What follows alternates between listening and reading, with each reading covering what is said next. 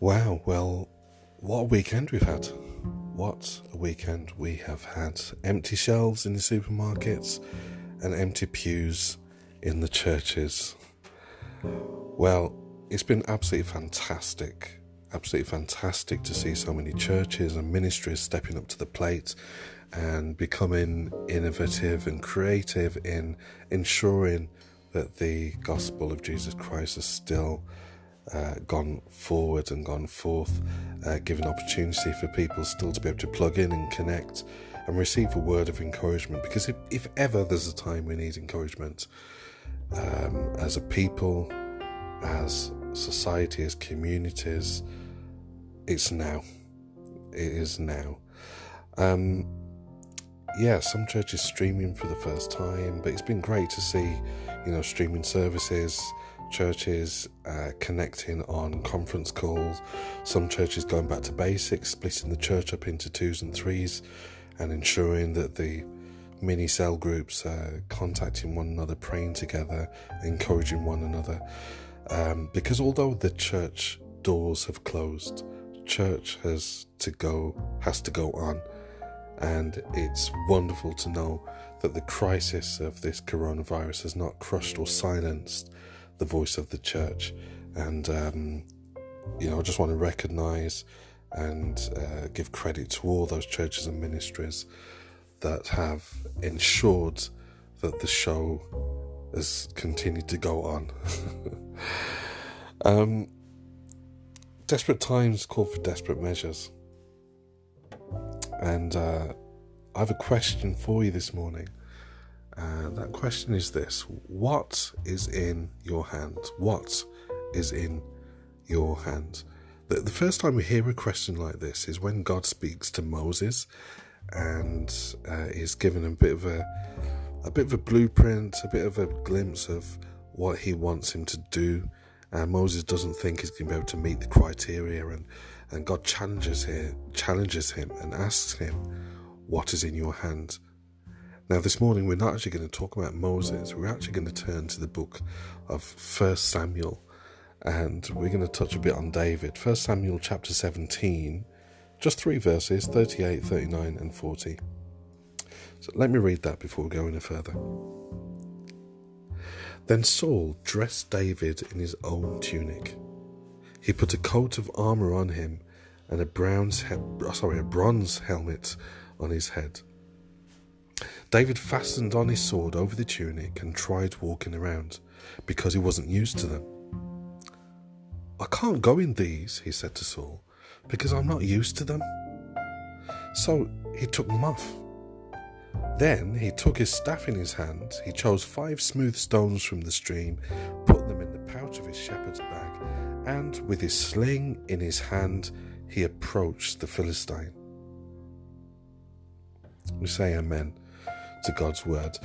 We read here that David was faced with Goliath, and he took with him the most unlikely weapon. It was nothing more than a schoolboy's catapult. The Bible refers to it as a sling. In our culture, in our British culture, the closest thing to that would be something like a catapult. But it was David's expertise and his skill of this simple piece of weaponry that was the catalyst to the defeat of the Philistine army and to the victory of the Israelites. You see, God has given all of us the propensity to be the best at something, to be excellent at something. So never ever belittle your gifts or your talent. As I mentioned earlier, the coronavirus crisis has forced us into a situation whereby we've had to be creative about what we do. We've had to think, okay, how do we still maintain unity and connectivity and communion within the church? How do we still deliver ministry to those that need it? How do we keep the show on the road? And we've had to step up to the plate. We've had to be creative. We've had to think about, okay, what are the skills and talents and technology that we can harness and that we can use skillfully in order to continue. Desperate times call for desperate measures, and if we're ever going to use a word to describe the time we're in now, it could be described as desperate. Because when you can't find what you need at the shop, because everyone's cleaned out the toilet roll and potato and pasta and rice, well, when you can't find what you need at the shop, what are you going to do? How innovative and creative are you going to be? What skills and abilities and talents do you have that can actually put food on the table? Can you bake bread? Can you bake a cake? Can you even cook? Some people, every day they go into KFC or chip shop and they don't know how to cook, how to put a little meal together. So it's these things. We've become a generation who have lost something of what we've been called to. In Genesis, God told man to be fruitful, to multiply, to replenish, to have dominion and to subdue. And it's this fruitfulness that's important, because we have to be able to produce. We have to be able to produce in times where we can't get what we need. So what is in your hand? What is it that you can do at this time that is going to be of value? You have to identify your skills, identify your talents and your giftings, and value them, but use them unselfishly, use them with wisdom and with integrity and with excellence, and use them with a motive that is going to bless others. And you will then see how the giants begin to fall in your life. Desperate times call for desperate measures, but we have to know, what are those measures? What are those skills, abilities, giftings, talents that we have, and how can we use them not only for making sure church goes on, how can we use them practically to help our families and help those amongst us, because we don't know how far this thing is going to go.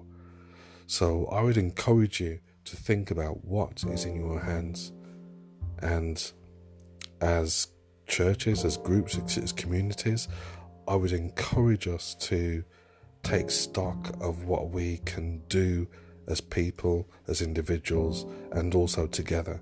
Because if it gets to a time where there's certain services or products that we can't get from the shop, we need to know how we can actually support one another.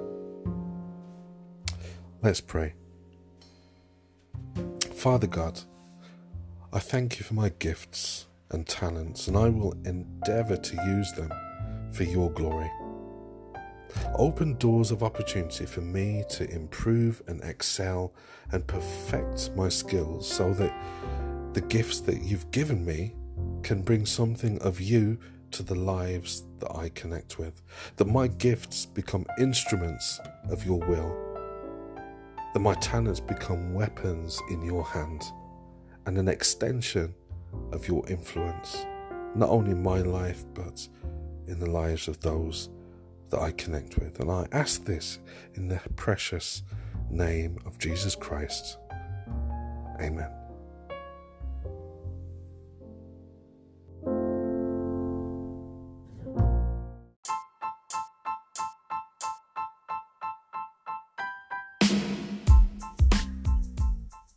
You've been listening to the Building Better Men podcast from Life Builders. Every day, in 10 minutes or less, we bring to you a short word which we believe you can use as a tool to help you make a positive impact in the kingdom, in the family, and in your community. To find out more about Life Builders, you can find us at lifebuilders.org.uk. You can email us, lifebuilders@ntcg.org.uk. And we're on social media. You can find us on Twitter, Lifebuilders UK, and Instagram, Lifebuilders Reloaded, and of course, good old Facebook, facebook.com/Lifebuilders. Be encouraged, be inspired, be better.